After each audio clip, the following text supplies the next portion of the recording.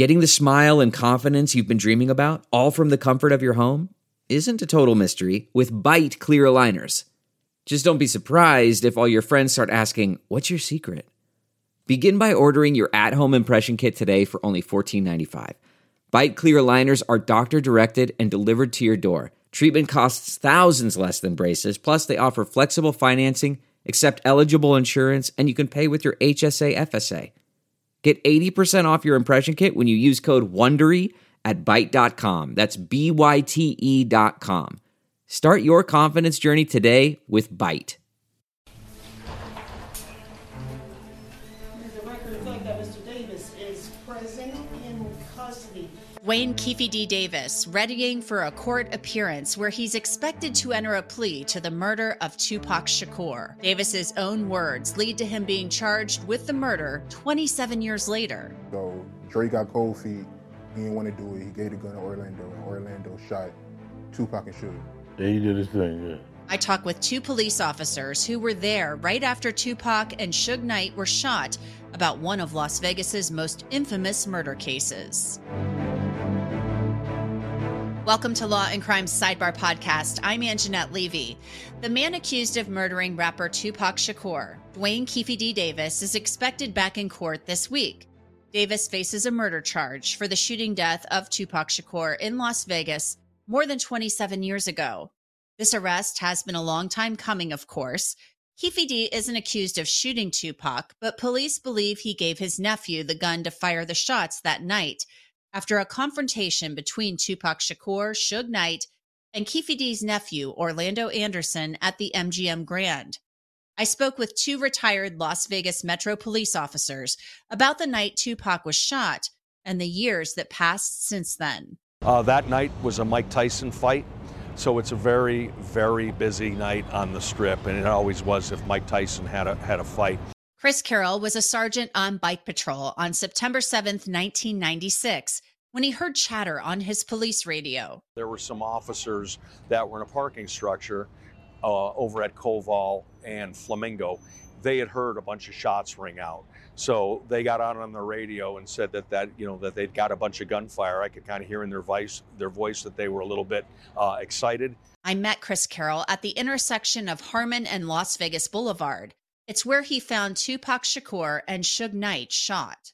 Okay, so like I said, this layout has changed over the years, but it still has the same basic shape. Carroll described the chaotic scene as he approached the passenger side door of the BMW, where he found a man who he later learned was Tupac Shakur, wounded and bleeding. As I open the door, he kind of slumps out with the door. He kind of slides out as I open the door. So I still have a gun in my right hand. I'm still pointing at Suge, yelling at Suge to get away from me because Suge keeps running up my back. And this guy is huge, and I'm thinking if this guy jumps on my back, it's going to be trouble for me. Carroll said he tried to find out from Tupac who shot him when he got an unexpected response. And I just come down to the pavement with him.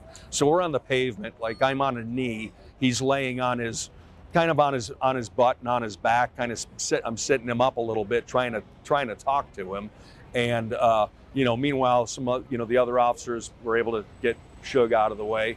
And that's when I'm trying to talk to him, trying to see what's going on. I was hoping to get a name, anything that I could, or description. I mean, something. I was hoping for something. Well, he looked at me and he got his breath together and, kind of got himself, and he went, you. And he said it like that with anger in his voice, like he didn't want to deal with me, basically. So that's what it is. I mean, it is what it is. The work week can be really stressful, and deciding what to eat can just add to it. HelloFresh can take the stress out of planning and cooking meals for you. HelloFresh delivers meal kits straight to your front door. It's 25% cheaper than takeout and much healthier. Here's how it works. Choose your recipes online, and you'll get fresh, pre-portioned ingredients that will help you cook quickly. There are dozens of recipes to choose from, so if you have picky eaters, there's no problem. The cook time is quick, too. It's just 15 minutes. If your family is anything like mine, they're probably always hungry, so you can add snacks, sides, and even more to your order. I've tried HelloFresh, and it really takes the stress out of dinner time. You can try HelloFresh and get a discount, so who doesn't like a discount? Go to HelloFresh.com/50sidebar and use code 50sidebar for 50% off plus free shipping. HelloFresh is America's #1 meal kit. As Tupac Shakur was taken to the hospital, detectives were called in. Once everything had gotten somewhat sorted out and the realization of who the victim was came to light, and then it became very dynamic. Retired Las Vegas Metro Police Detective Phil Ramos was brought in to assist with what would quickly become one of Las Vegas's most high-profile homicide cases. The staff was doing a miraculous job keeping him alive as long as they did. They just really went above and beyond to save his life. But it was very apparent that night that he wasn't going to survive those injuries. Ramos helped with interviews, and even that was difficult. So as it became more intense and more dynamic, the actual witnesses who saw what happened kind of fizzled out.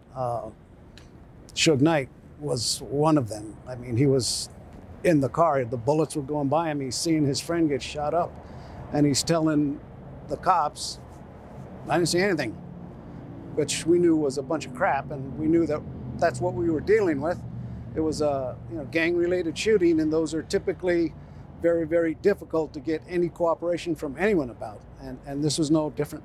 Tupac Shakur died 6 days after suffering several gunshot wounds. His mom decided, I don't want him to suffer anymore. Let's just leave it in God's hands, and she made that decision to terminate life support.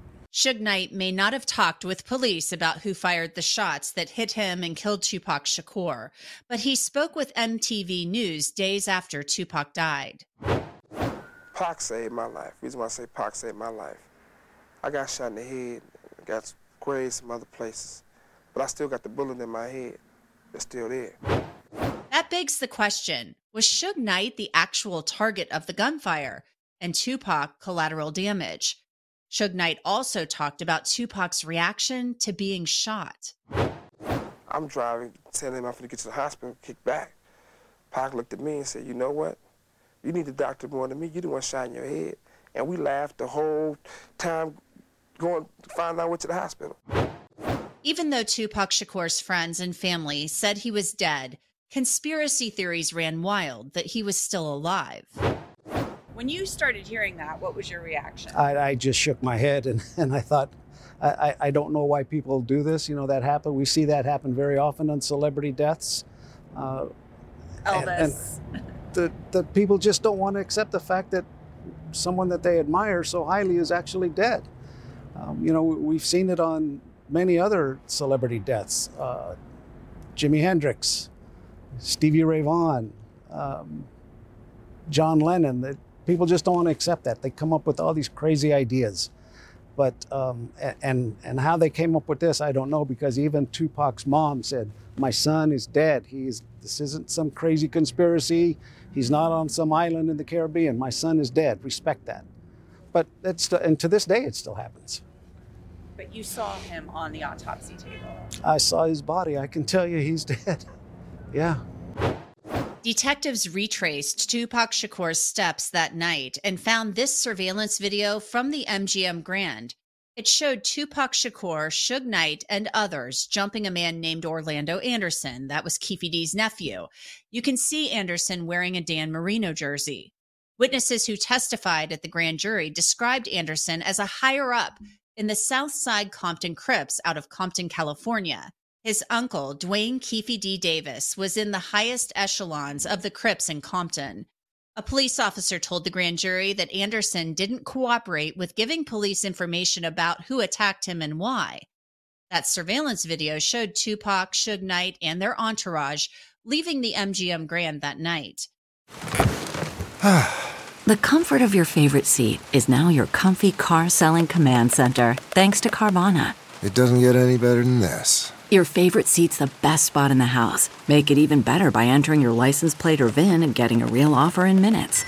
There really is no place like home. And speaking of home, Carvana will pick up your car from yours after you finalize your offer. Visit Carvana.com or download the app and sell your car from your comfy place.